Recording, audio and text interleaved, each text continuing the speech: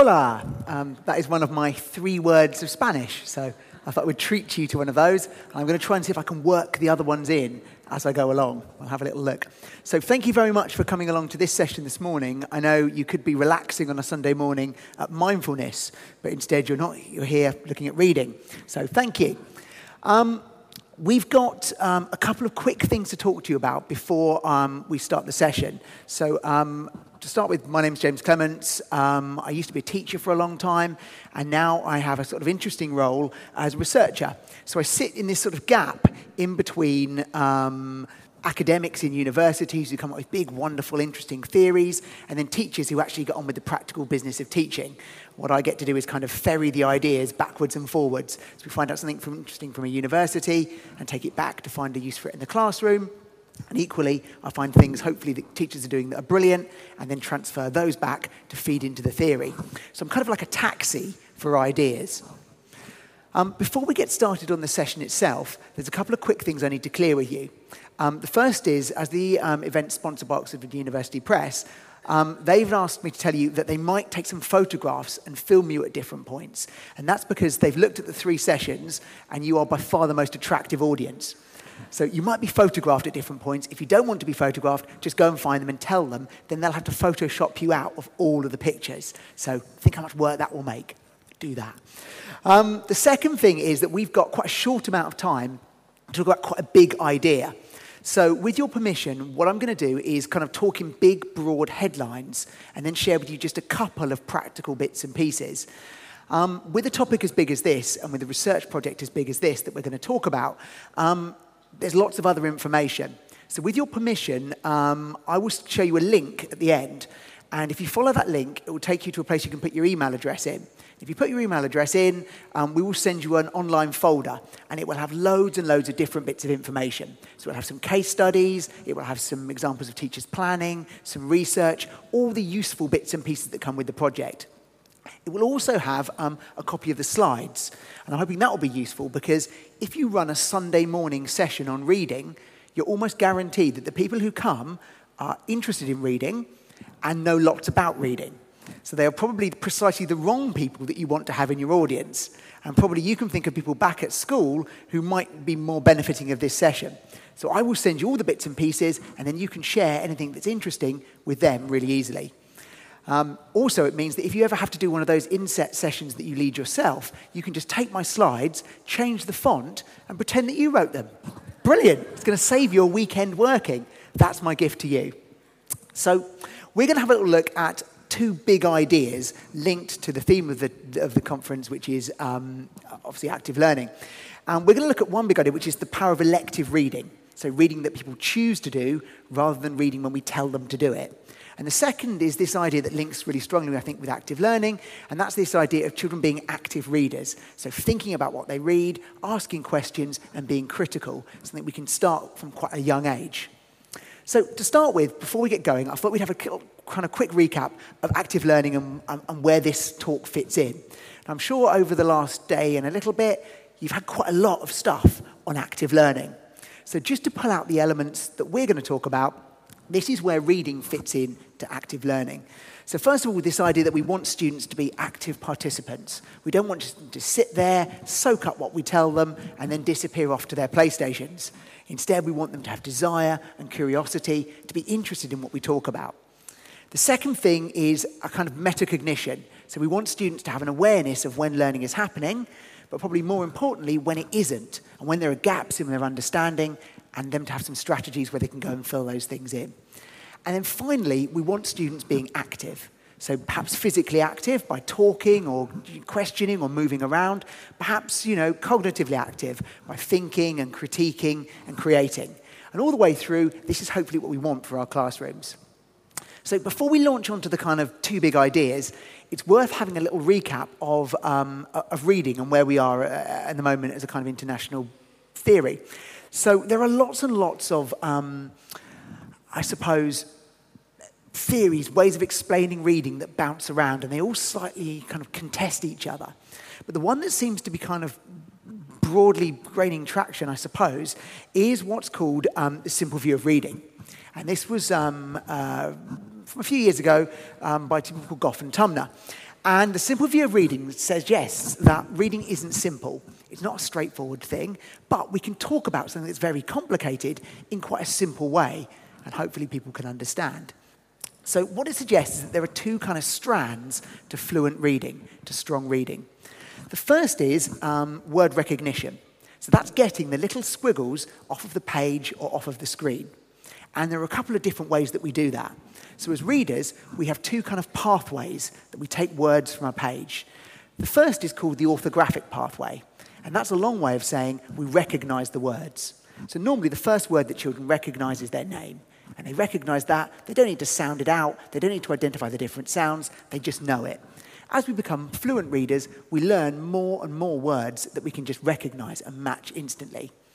So to give you a quick example of that, I'll pop up a word here.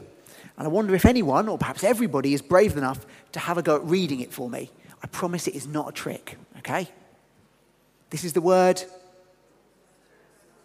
Brilliant. Everybody whispered it really, really well. And nobody wanted to say it out loud, just in case. That's what every lesson is like for your children, by the way. Good. It's the word Tyrannosaurus. Now, just out of interest, did anyone need to decode that? Did they need to sound it out using phonics? No, probably not, because it's already in our orthographic memory. We know this word, we can recognize it, and straight away we can map it with an idea, with something we know about. This is because it's a kind of familiar word, and once we've met a word a few times, we can do that. This is ideally what we want. But of course, if we come across an unfamiliar word, we don't have that option. We don't just recognize it straight away. We can't just map it straight to an idea. Often we go through what's called phonological decoding. So we match the individual sounds, put them together, make a realistic go at pronouncing it, and then sift through our brain to see, does that match with anything I know? So you had a good go at that one. Let's see if you can whisper, or maybe be it louder. Let's have a go. See if you can read this one. So this is another one. Very good. Excellent. Yes. Lot of sort of slower whispering there, but still right on the right track. This is a word we could say eustreptospondylus or eustreptospondylus. I'm guessing that wasn't in many people's memory, and they couldn't just recognize it and instantly say it. Took me about 5 times before I could read it and say it. If you're interested, Tyrannosaurus is obviously a dinosaur. Eustreptospondylus is also a dinosaur. It is the biggest predator that was found in Britain, okay, in the time of the dinosaurs. Now, we're in the middle of something called Brexit at the moment, which is a really good idea. And anyway, after that's finished, we won't be allowed Tyrannosauruses anymore. We'll just have Eustreptospondylus, just good British dinosaurs. Hooray. Anyway, so this is visual word recognition. There are 2 paths to it, and we want them to kind of come together. This also links with comprehension, our language comprehension, the words that people say to us, the words that we hear, and the words that we understand. And if we've got both of these strands, we can identify the words on the page, and we can match them to language that we know, then we have fluent reading. So Hollis Scarborough is a famous reading theorist. He describes this as a rope. He says fluent reading is like a rope. What you have is this kind of thick, strong mass of fluent reading. And it's made up of lots of individual little threads, individual little strands. And together, they tie together to make fluent reading, to make strong, solid reading. And this is what we want. So this is the simple view of reading. And of course, if you work in a real classroom, you will know it is exactly this simple. This is how straightforward it is. And never, ever do any of these little sort of threads come untied. Never does there anything kind of get snapped or are sorted out. There's another way that it's ever so slightly more complicated. And that's because this deals with being a reader. Being someone that can read. So what we have here is someone that can read. And what we're interested, I think, is something that's a little bit more than that. We want children to be able to read, but we also want them to choose to read and to be the sort of people that identify themselves as readers. Mark Twain sums it up very nicely with this quote.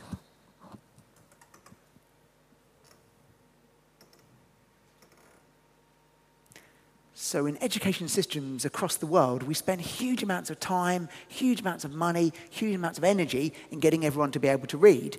But if they never, ever choose to read, they miss all the benefits that come from that elective reading, that choosing to read.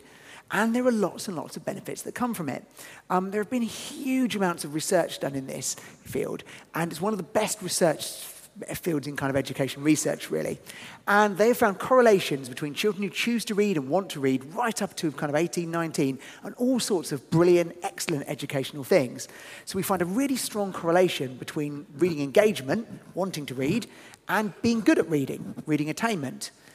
Now, that's one of the things where you look at the educational research and think, I hope no one spent money on running that research project, because that seems like quite an obvious thing. If you like reading, you tend to be better at it. If you're better at reading, again, you're probably going to like it more.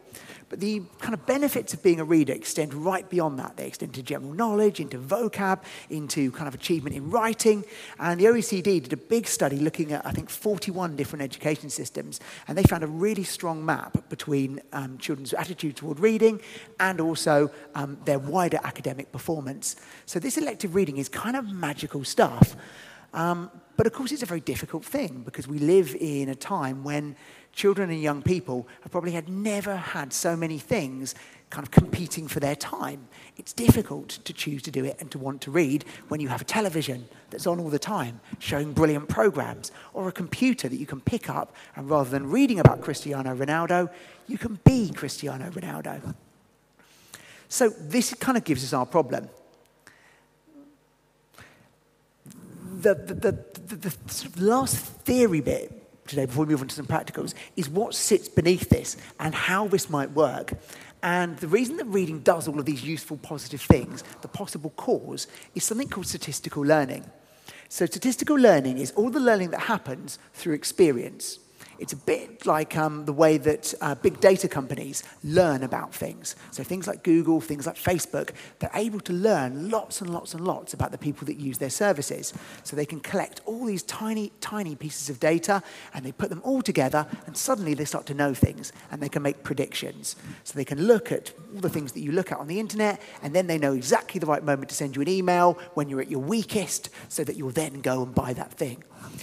There's apparently a story that Facebook knows when your relationship is on the rocks because it collects all the information about what lots and lots and lots of people do, and then it thinks, you're doing the same sorts of things.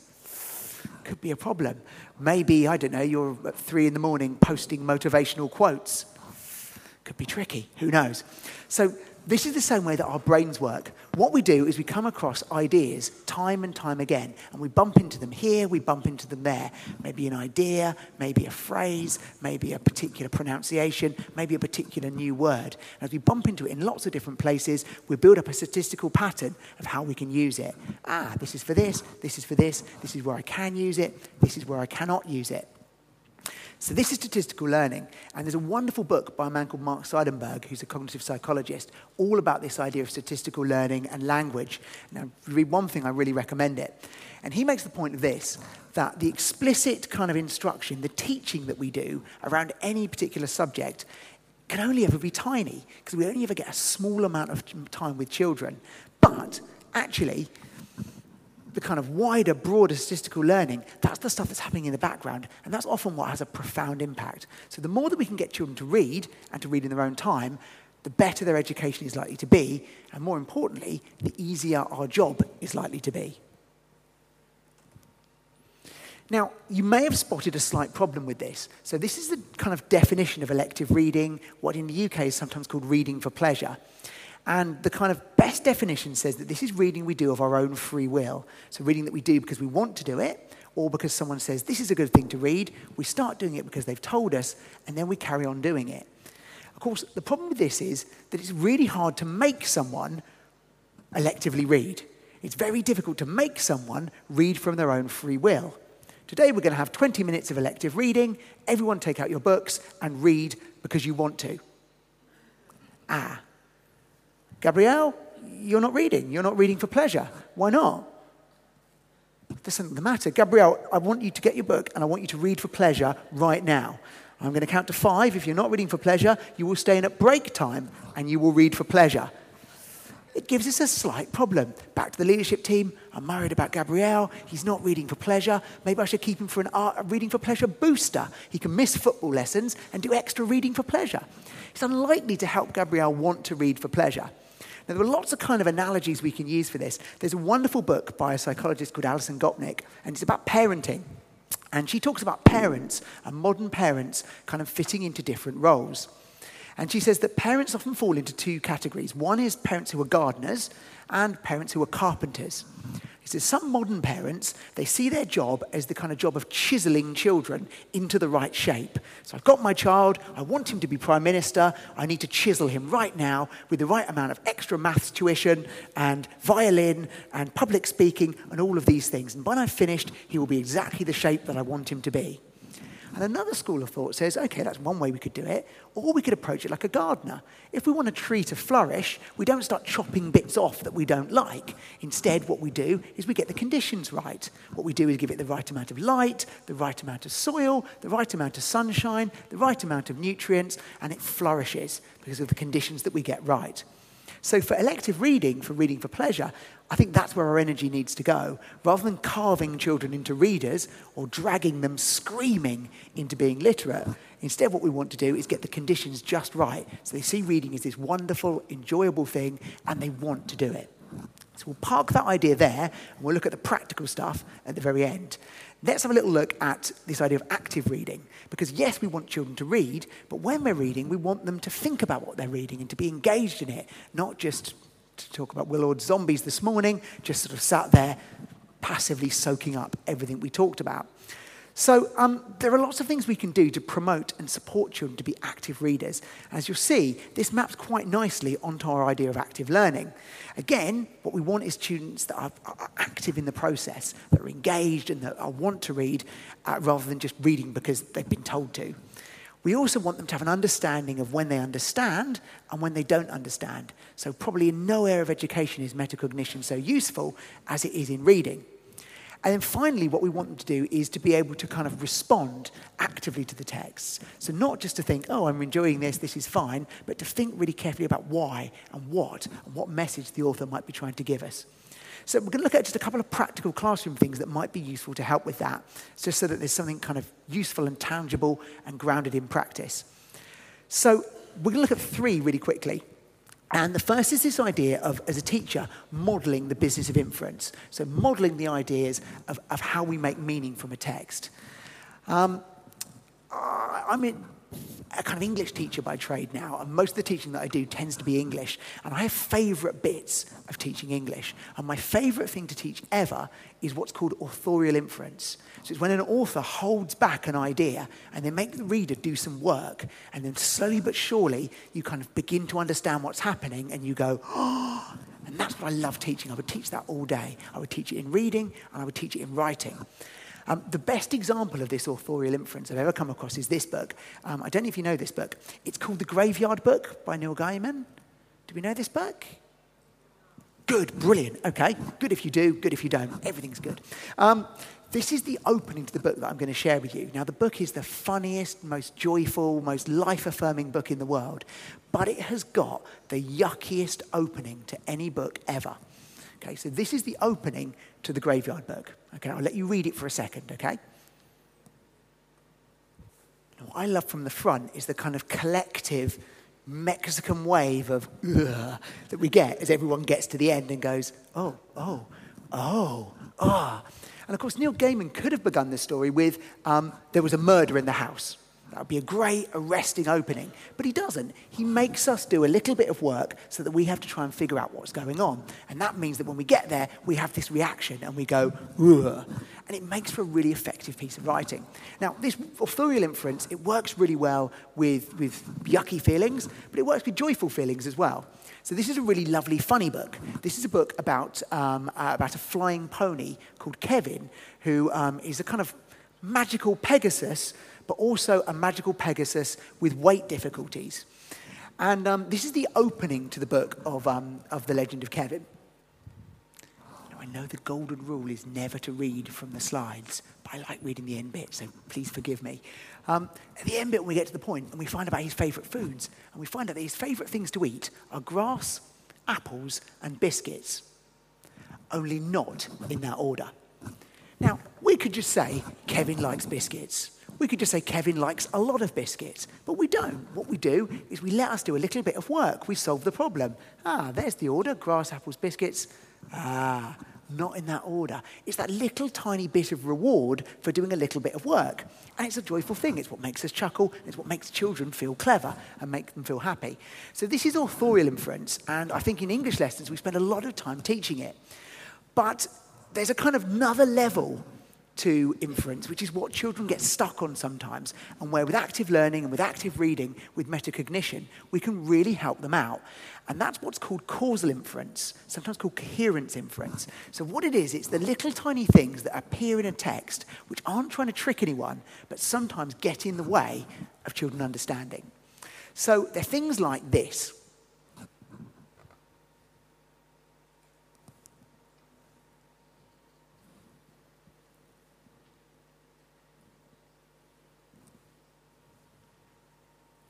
So you know, as established, fluent readers, you know exactly what Maria's drinking there. It's easy. But it doesn't tell us explicitly. We have to do a little tiny bit of work. We have to take the idea of the drink coming out of the bag, and we have to take the idea that there's now some apple juice in play, and that those two things are the same thing. For a child, maybe who's struggling to decode those words from the page as well, and also to translate them into a different language, that can be a really, really difficult thing to do. It doesn't leave us much cognitive space left to build this mental model and to understand what's going on. A slightly trickier version might be something like this.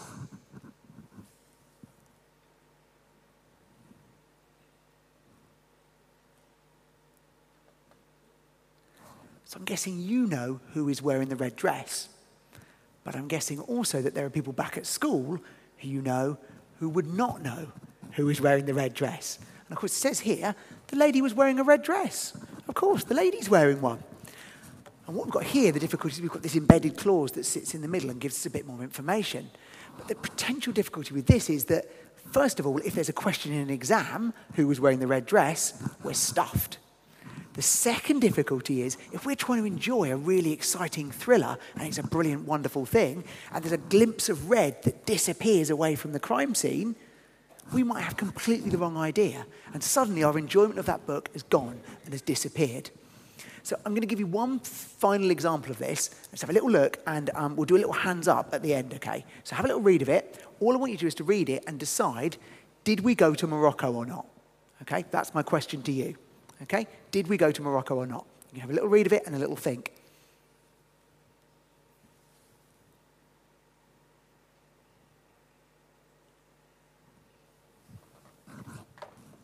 So it's Sunday, and it's almost the last session of the conference. So we won't do any big hands up, because that would just be demeaning. So instead what we'll do is we'll do a kind of like half-hearted hand up, okay? Okay, that seems better at this point. So half-hearted hands up. Who thinks that we did go to Morocco? Okay. Who thinks we didn't go to Morocco? Okay, that's the most hands so far. Who doesn't know? Okay, who doesn't care? What time is this? Anyway, good.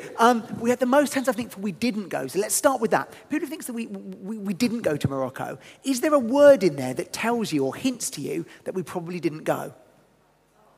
But, brilliant. Managed to get an entire room full of teachers to shout the word but. Always good. Good. What we do as experienced readers is we zoom in on this little tiny conjunction and we look at all the work it's doing. It's doing a huge amount of work there. We wanted to get away to Morocco, but we know as experienced language users that but generally leads to disappointment. What we have is a lovely clause, something, something, something, but it didn't quite pan out. So we zoom on this tiny word. If we ask children to use reading strategies and to highlight the important bits, they highlight my wife and Morocco and holiday and August. They look for precisely the wrong words that are giving us perhaps the clues there. So this idea of kind of modeling inference sometimes can be such a useful thing and such a handy way of helping them to become these active readers that we're looking for. A second thing can be quite useful is getting them to look at kind of reading with a critical eye. And we can start that from when they're tiny. So they're always, always, always looking at what's an author doing here, as well as the information. How are they doing it? And why are they doing it? What are they trying to make me feel? What are they trying to make me think? And then when they open up Facebook when they're 17 and they have to vote in some sort of election or something, and there's lots and lots of fake news, hopefully they'll have that critical eye and will be useful and be good at looking at it. So I'll show you a quick example of this teaching children to read with a critical eye, because it doesn't need to be hard, it can be quite easy. So we're going to use an example of this. This is a story, The Pied Piper. It's a lovely retelling of it. I'm guessing you are mostly primary teachers, you're familiar with the story of The Pied Piper? Yeah, brilliant. Just in case you're not, for some reason, the town of Hamelin is overrun by rats, and they're causing loads of trouble, loads of chaos, so the mayor decides to get rid of the rats, he will hire the Pied Piper. And the Pied Piper comes, plays a tune, the rats follow him, and they all drown. When the Pied Piper comes back, the mayor says, okay, well, you've got rid of the rats, so we're not going to pay you. So the Pied Piper does what I think anyone would do in his situation. He murders all of their children. It's a little bit extreme, but there you go. I think it would be a tough job to get it past a publisher nowadays. I've got a book about child murder for children. But anyway, there we go. So this is a lovely retelling by Adele Garras. And what Adele Garras does at the beginning of the story, I think what she's trying to do is to set the tone that the rats are causing chaos. So the first thing we might do when we work with children is we might get them this big, broad evaluation question. Not start with kind of little questions about whether this works or whether it doesn't work, but open with this big, broad question. So I'll give you just maybe a minute to have a little read of her retelling of the opening, and then maybe just the person next to you, just 1 minute. Do you think she does a good job of setting the scene? So do you think she does a good job of setting the scene that the rats are causing chaos? So this is the opening to the text.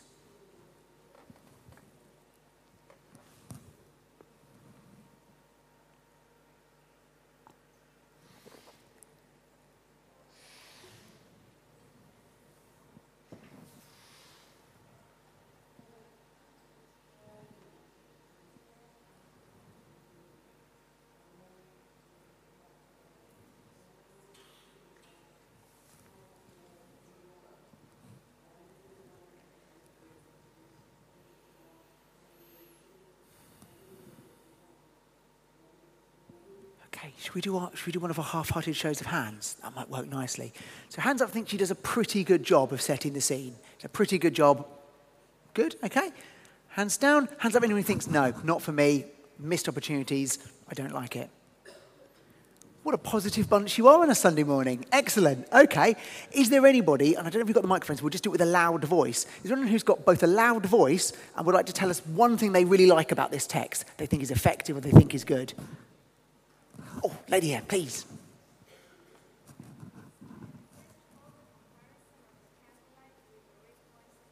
Oh, there's a microphone coming. Look at this, you see? You don't get this in England. Everyone just goes, But in South America, it's all sorted out. Brilliant.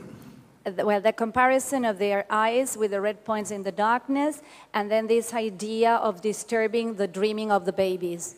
Yeah, absolutely. I think there's two things there. One is we learn from that comparison with the red points of fire in the darkness. We know that these are not ordinary rats. These are some big, giant, awful, terrible rats. Also, it kind of links it straight into something that would be the most awful thing we could imagine. You know, these rats in with our children in their cots. These are kind of predatory, awful rats somehow. So there's lots of bits and pieces. And by starting with this evaluation question, I suppose picking up some of the themes we've had around philosophy for children this morning, picking up some of these themes, it gives children space to offer their opinions first. And we'll look at a good practical way of doing that in a minute. The second thing is, how do we get them to then think, okay, these words haven't appeared on the page by magic. Someone's put them there. An author has very carefully chosen how to put these words there. And my favourite way of doing that is by starting with something very simple that every child can do, then using it for something more difficult. So a simple task might be a really straightforward thing. Like we might ask a whole class of children, say, let's look at this. Can you find where the rats are? And can you, in your little groups or in little pairs, make me a list of all the places that the rats are? And most children can contribute to some of that, even if they just say they're everywhere. Brilliant, they are. Tell me a bit more, and off we go. So I won't make you do this because I reckon you'll probably find it quite easy. But hopefully what you would find is something a bit like this, that these are all the places that she puts rats. So that's a good, straightforward classroom activity, literal retrieval. It helps everybody out. It's the sort of thing we have to do in exams. But as good reading teachers who are creating active readers, we don't just leave it there. Then the next question we always ask is, okay, why? Why has the author done that? Why has she put them in those different places? And pulling them out into a list helps us to have a little look. So first of all, we have the rats everywhere. Okay, well, that's a big, broad statement, but it doesn't tell us, I suppose, much detail. And our everywhere will be different. If I say the rats are everywhere, everybody will imagine something different. Then we go to down alleys and up drain pipes. Well, so what? That's where rats should be. That's fine. Oh, they're over floors. Ah, they've come inside now. They're in the larder. And we explain to children what a larder is. What a room, just for food. Oh, amazing. I'm getting one of those when I'm rich. Yes. Then they're under the beds. So they've come into the bedroom. There they are in the most private, quiet place in the house. They're between the sheets and the chest of drawers. You close drawers, you open it, and the rats have got in somehow. As you pointed out, they're in cots where babies lay dreaming. So they're in the most kind of invasive places. In the words of the internet, it escalates pretty quickly, doesn't it? From like, oh, this is okay, to whoa, they're where? And every single person will have a different point on the scale where they start to think, I don't want a rat there. This is awful. Some, it's 1. Some, it's when I mentioned rats at the beginning. Some, it takes them down to 7 before they don't like it. So getting across to children, these rats aren't just where they are in the story. Adele Garris has put them somewhere really, really carefully to manipulate us, to make us feel and think in a special way. And that's what writers do, and that's what we need to be careful about when we're reading, is being critical and active. So we might do an activity like this, and hopefully that helps them to think about the language and the structure of language. The other thing we might do is we might look at 2 books that take a different view on something. So often in secondary schools, we'll take 2 different newspapers and we'll compare their different attitudes to the same event. Crikey, that one thinks it's brilliant, that one thinks it's awful. Brexit. Here, we've got 2 books. This is like the beginning of that. Here you've got one with mini marvels. Lovely, tiny, wonderful, special, brilliant little animals. And we can read the language, not just the language that the animals are lovely, but how do we know that the animals are lovely? This wonderful creature, this brilliant animal. We can then look at invasive species. Do we find any of the same things? Some of the invasive species are incredible. They're amazing animals that survive all over the world. But are they portrayed as being good? No, they're not. So comparing these 2 things and looking at the language patterns helps children to think, has the author here got a particular agenda? Have they got an opinion? And if they have, I should be looking out for that. Because if that happens in my reading scheme, I'm pretty sure that's going to happen in everything that I read, pretty much everywhere. So this idea of kind of critical reading, we can introduce right from the beginning. And then the third kind of practical thing we're going to have a look at is this idea of book talk. So this is a bit like Philosophy for Children. This is a set, a kind of way of thinking and looking at texts and books that have been around for the best part of 40 years, but I've not seen them ever bettered. So you know sometimes you put a book up, a text up, and you say, right, we're going to read that, now we're going to talk about it. And what happens is one of 2 things. Either everyone just goes, yeah, it was good. Yeah, I liked it. You? Yeah, it was all right. And then that's that. Or 2 children take over, and they tell you everything there is about it, while the rest sitting, agreeing. Yeah. So this is a lovely kind of sharing way of taking a text and looking at a book. We're going to look again at a little example. We're going to look at the writing of an author called Geraldine McCaughrean, who is the most wonderful children's author in the world. So if you don't know her, go and read Geraldine McCaughrean's books and read them to your children. They are the most beautiful and glorious things. And we're going to look at one example from this book, which is a retelling of the Odyssey. And she retells the story of the Odyssey. And we'll look at one little tiny bit from it, if you don't know this bit. So in the Odyssey, Odysseus is on his way home from the Trojan Wars. And he's on his way back to Ithaca, which is the island that he's the king of. And he fights his way back. And on the way, he upsets the gods. And they make sure that his journey is a really difficult, terrible journey. And on the way, he has all these kind of different problems. On one island he lands on, he meets a king who is in charge of the winds. And he says, this is a bag of the winds. Have a hold of these. I'm going to put all of the winds that might blow you somewhere else into a bag. And the only one I'm going to leave blowing is the one that will blow you straight home. As long as you don't open the bag, you will be blown straight home. Whoosh. And of course, he takes the bag really carefully, tucks it down, falls asleep, and his men open the bag. So this is Geraldine McCaughrean's retelling of what happens when this bag opens and all the winds of the world sweep out and blow around. Okay? what you make of that. I love this. I think it's a beautiful piece of writing. As an English teacher, I want to take it and I want to start pulling it apart and showing them this and showing them that. Oh, look what she's done here. Look at this alliteration. Look at this clever phrase. Look how she plants that there, then picks it up later on. I want to tell them why it's good because I love it. And what I've learned from bitter experience is to drag myself back, take a deep breath, and do something else first. And Book Talk gives me a frame for doing that. It gives children a frame for having a little look. So it's built on the work of a man called Aidan Chambers, who's a researcher in the UK, and his work is brilliant. If you can ever read anything by his, please do.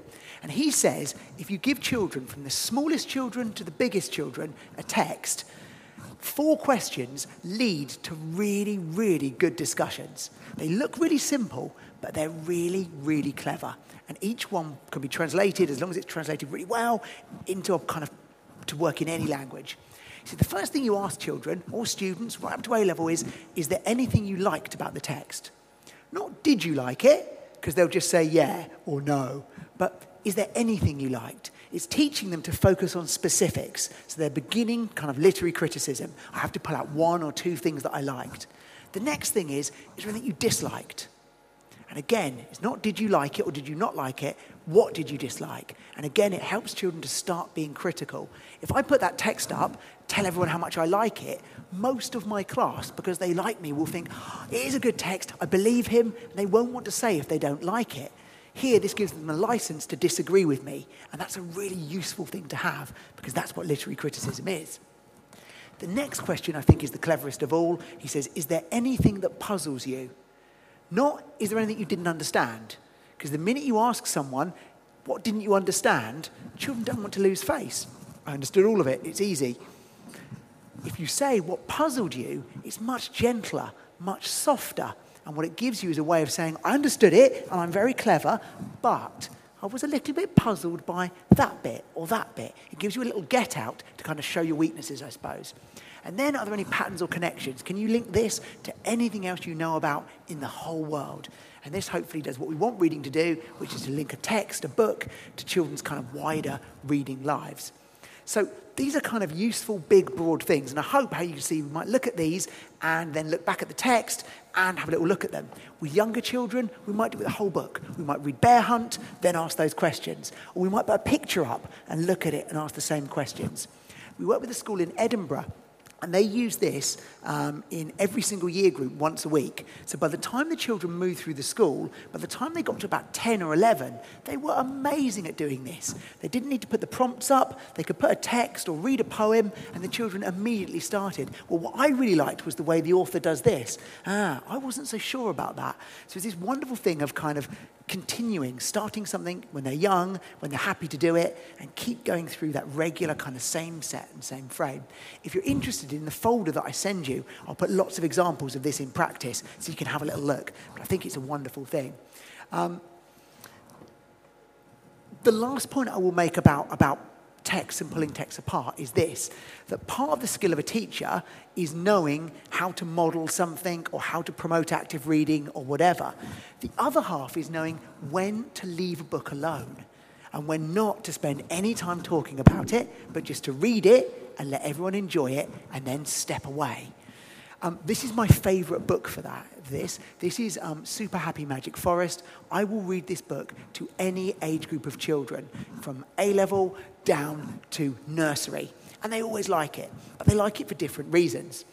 What I like about this book is basically it's like the stationery department, which children like, but brought into book form. So you know when they have the little rainbow rubbers and unicorns and all the other magical things. This is that book in kind of book form. And it's brilliant and it's glorious and it's wonderful, and children love to hear it read to them, and then they'd love to have a little look at it. What I like about it is, like most good books for children, it works on a couple of levels. So I like it because they like it, but I also like it because it reminds me of other things, and it's very clever. So it tells the story of an adventure where the creatures go off on a special quest, and on the way they get lost. And my favourite bit of the book is this, when this happens.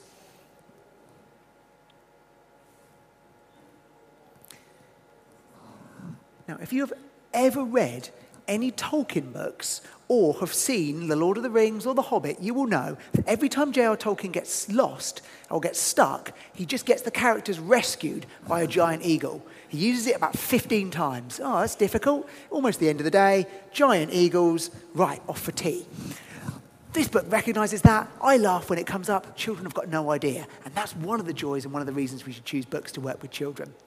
So very, very kind of finally, these are, I suppose, some big, broad headlines that I'm going to pick up with the stuff I send to you later on that I think are really useful if we want children to be these lifelong elective readers. These are, I suppose, my kind of 5-point manifesto.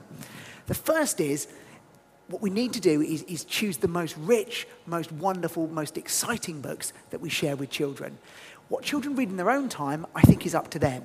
And they can choose to read the same book over and over again if they like. But when they're with us, we have this little window to share with them books they wouldn't pick up from anywhere else, books that they wouldn't see, books that would make them really excited. The other thing we can do is we can read aloud to them. It seems so soft, it seems so fluffy, there's not a test, there's not a question. But by reading aloud, the children that don't read in their own time get to hear great books. They get to hear the language and the patterns of them, come across the vocabulary. Everything has an effect size in education at the moment. Reading aloud to students has one of the highest effect sizes of anything, and yet it's one of the simplest, cheapest, and most fun things you can do as a teacher. The other thing I think it's worth doing is building in that time for them to choose a book and to read independently, where we're not going to study it. There are children that read at home, and they read widely at home.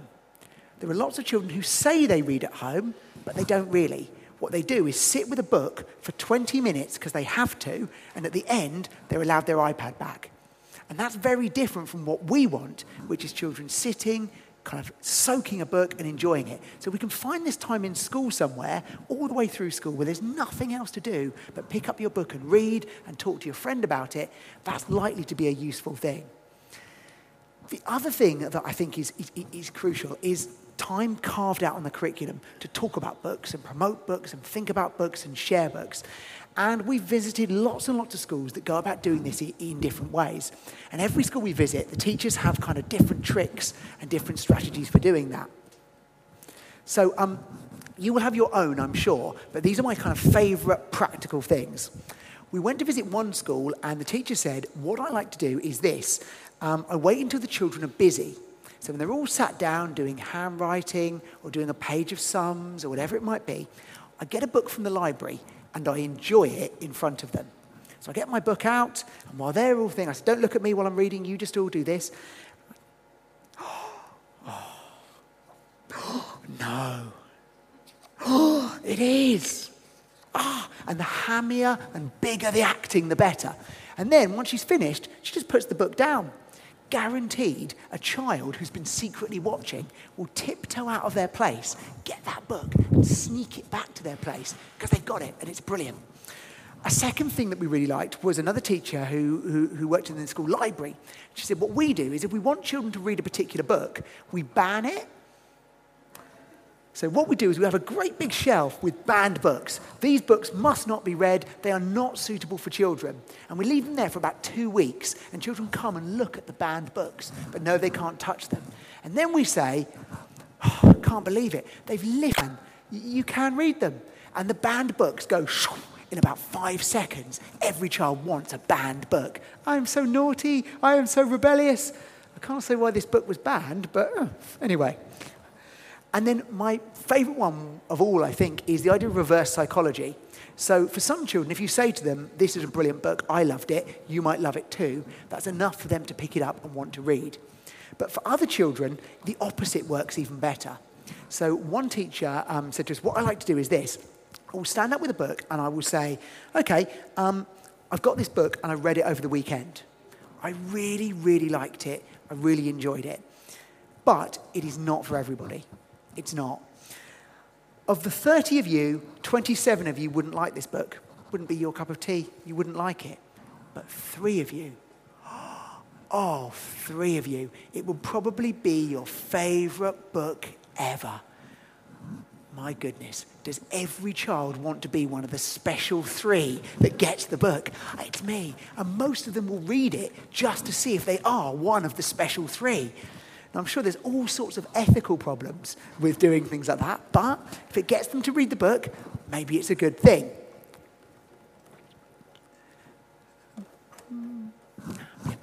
And then, I suppose, a couple of other kind of last things to finish with. We've had other bits and pieces where people have got round particular problems in order to get children to pick up books or to want to read. We had one school, and they had a real problem with people borrowing older books. So when brand new books arrived in school, every child wanted them. They were desperate to get hold of them. Older books, they were less keen. So they said, what we do is this. We put in some of the books Willy Wonka-style golden tickets in some of the older books. And if you take a book from the shelf and it's got a Willy Wonka golden ticket in it, the ticket tells you to read the book and then take the book to the librarian. So you read the book, you take it to the librarian, you tell her you've read it, and then you win a prize. Great. So if you put the golden tickets in the right books, children will read them. What you'll also find is you get some children that work their way along the shelves yes, got one, brilliant. If it's in the right book, it's a brilliant plan. The things children will do for a golden bookmark or just the fun of getting a golden ticket. We had another school, and they were worried about the range of children's reading. So the children read a lot, but they just read the same authors and the same books. And what they wanted them to do was to try and broaden their tastes and their palette. So what they did was they gave the children, if they wanted one, a loyalty card. Okay, a bit like a coffee loyalty card. I'm pretty sure there is no problem at all with the trademarking here. No one will get in trouble. Starbucks, they're good people, I'm sure. Anyway, and what they said was, if you read a book that hits one of these different categories, you get a little tick, you get a little stamp, and at the end, what you'll get is a little certificate saying you've done all of these things, or a little prize. So the children will work through, and they were willing to take a chance. They would read a book by an author they hadn't read before because they could get it stamped. And it just nudged their behaviour into doing something we wanted them to do in a really joyful, kind of interesting way. The final one for this little bit that we saw that we really liked was this idea of, I suppose, the environment. And one of the schools we went to visit, that I'll put some pictures of in the folder I send, they had the most beautiful library in the world. And it was wonderful. And you walked in and it was incredible. And I said to the librarian, how have you done this? Is this, your amazing eye for design? She said, no, not at all. She said, this is what I did. I went to a bookshop, a children's bookshop, and I got out my camera phone and I took photos of the children's bookshop. Then I went to our site manager, our caretaker, who's good at things like this, and said, can you make me the children's bookshop in our library? And they closed it for a couple of days, and they just moved the books around, moved the shelves around, had round tables that displayed the books. And their idea was, whoever has been paid to organise the inside of a children's bookshop has been paid loads of money to make it really irresistible, to make children want to pick books up and buy them. They thought, if we can have the same shape, the same way of moving through the space, maybe children will pick those books up and read them themselves. So if you are arrested in a children's bookshop taking photographs next weekend, I apologise. B, the event is sponsored by OUP. Maybe they will pick up your legal fees. I do not know. It's worth a try. So phone them first before you phone your lawyer. So just to finish, a couple of really useful resources that I think are really handy. If you are interested in this kind of idea of a reading culture, elective reading, children choosing to read for any particular age group, this is the most amazing website in the world.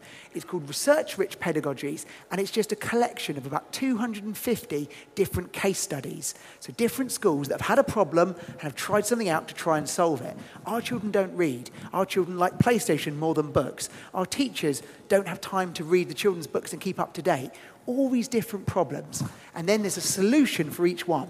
Whatever the problem might be in your school that you have to solve or that you face, someone somewhere has solved it already. And you can find this, borrow it, and hopefully borrow some ideas and change them to your context. Very finally, there are two things that I would share with you, two things that I've written. On the left-hand side is a free report that is all about building a reading culture and getting children reading. It's free to download. I will send you a PDF in the folder. You can order print copies, I think, as well. But it's a really useful thing for teachers that don't have lots of time, don't come things like this on a Sunday. You can give them a copy. They can have a little read and maybe take some ideas from it. On the other side is a book that I've written all about taking great texts and putting them in the middle of teaching. I'll be honest with you. This book that I've written, it's not for everybody. But maybe just 3 of you, it might just be. Anyway, there you are. So before I finish, we've looked at 2 big ideas and how they might link to active learning. I hope the value is kind of thinking about the ideas this morning, but hopefully the bigger value will be all the bits and pieces that I send you in terms of case studies and presentations and other things if you are interested in these things. So if you would like it, there's a little thing you can put in down there, which is oxford.ly/JC ESARP, or you can take a photo of that thing if you are technologically advanced, or OUP will be at the door and you can take a picture of their little thing and they will do it. So hopefully if you want all the resources and all the bits and pieces to share, they will come along to you. I'll put this back on in a second. So we'll leave this hopefully up. But anyway, as I kind of started with the thing, learning to read is like the main business of a school. And if children leave us unable to read, we've done something wrong. But it shouldn't be our sole aspiration. What's more important is learning to read and then wanting to read and choosing to read. And it's such a powerful driver of so many different aspects of education. And if children don't get it from home and they don't get it from us, they just won't get it. So every child we turn into an elective reader is a little tiny win. So I wish you the very best of luck with it. Thank you for listening this morning. Thank you.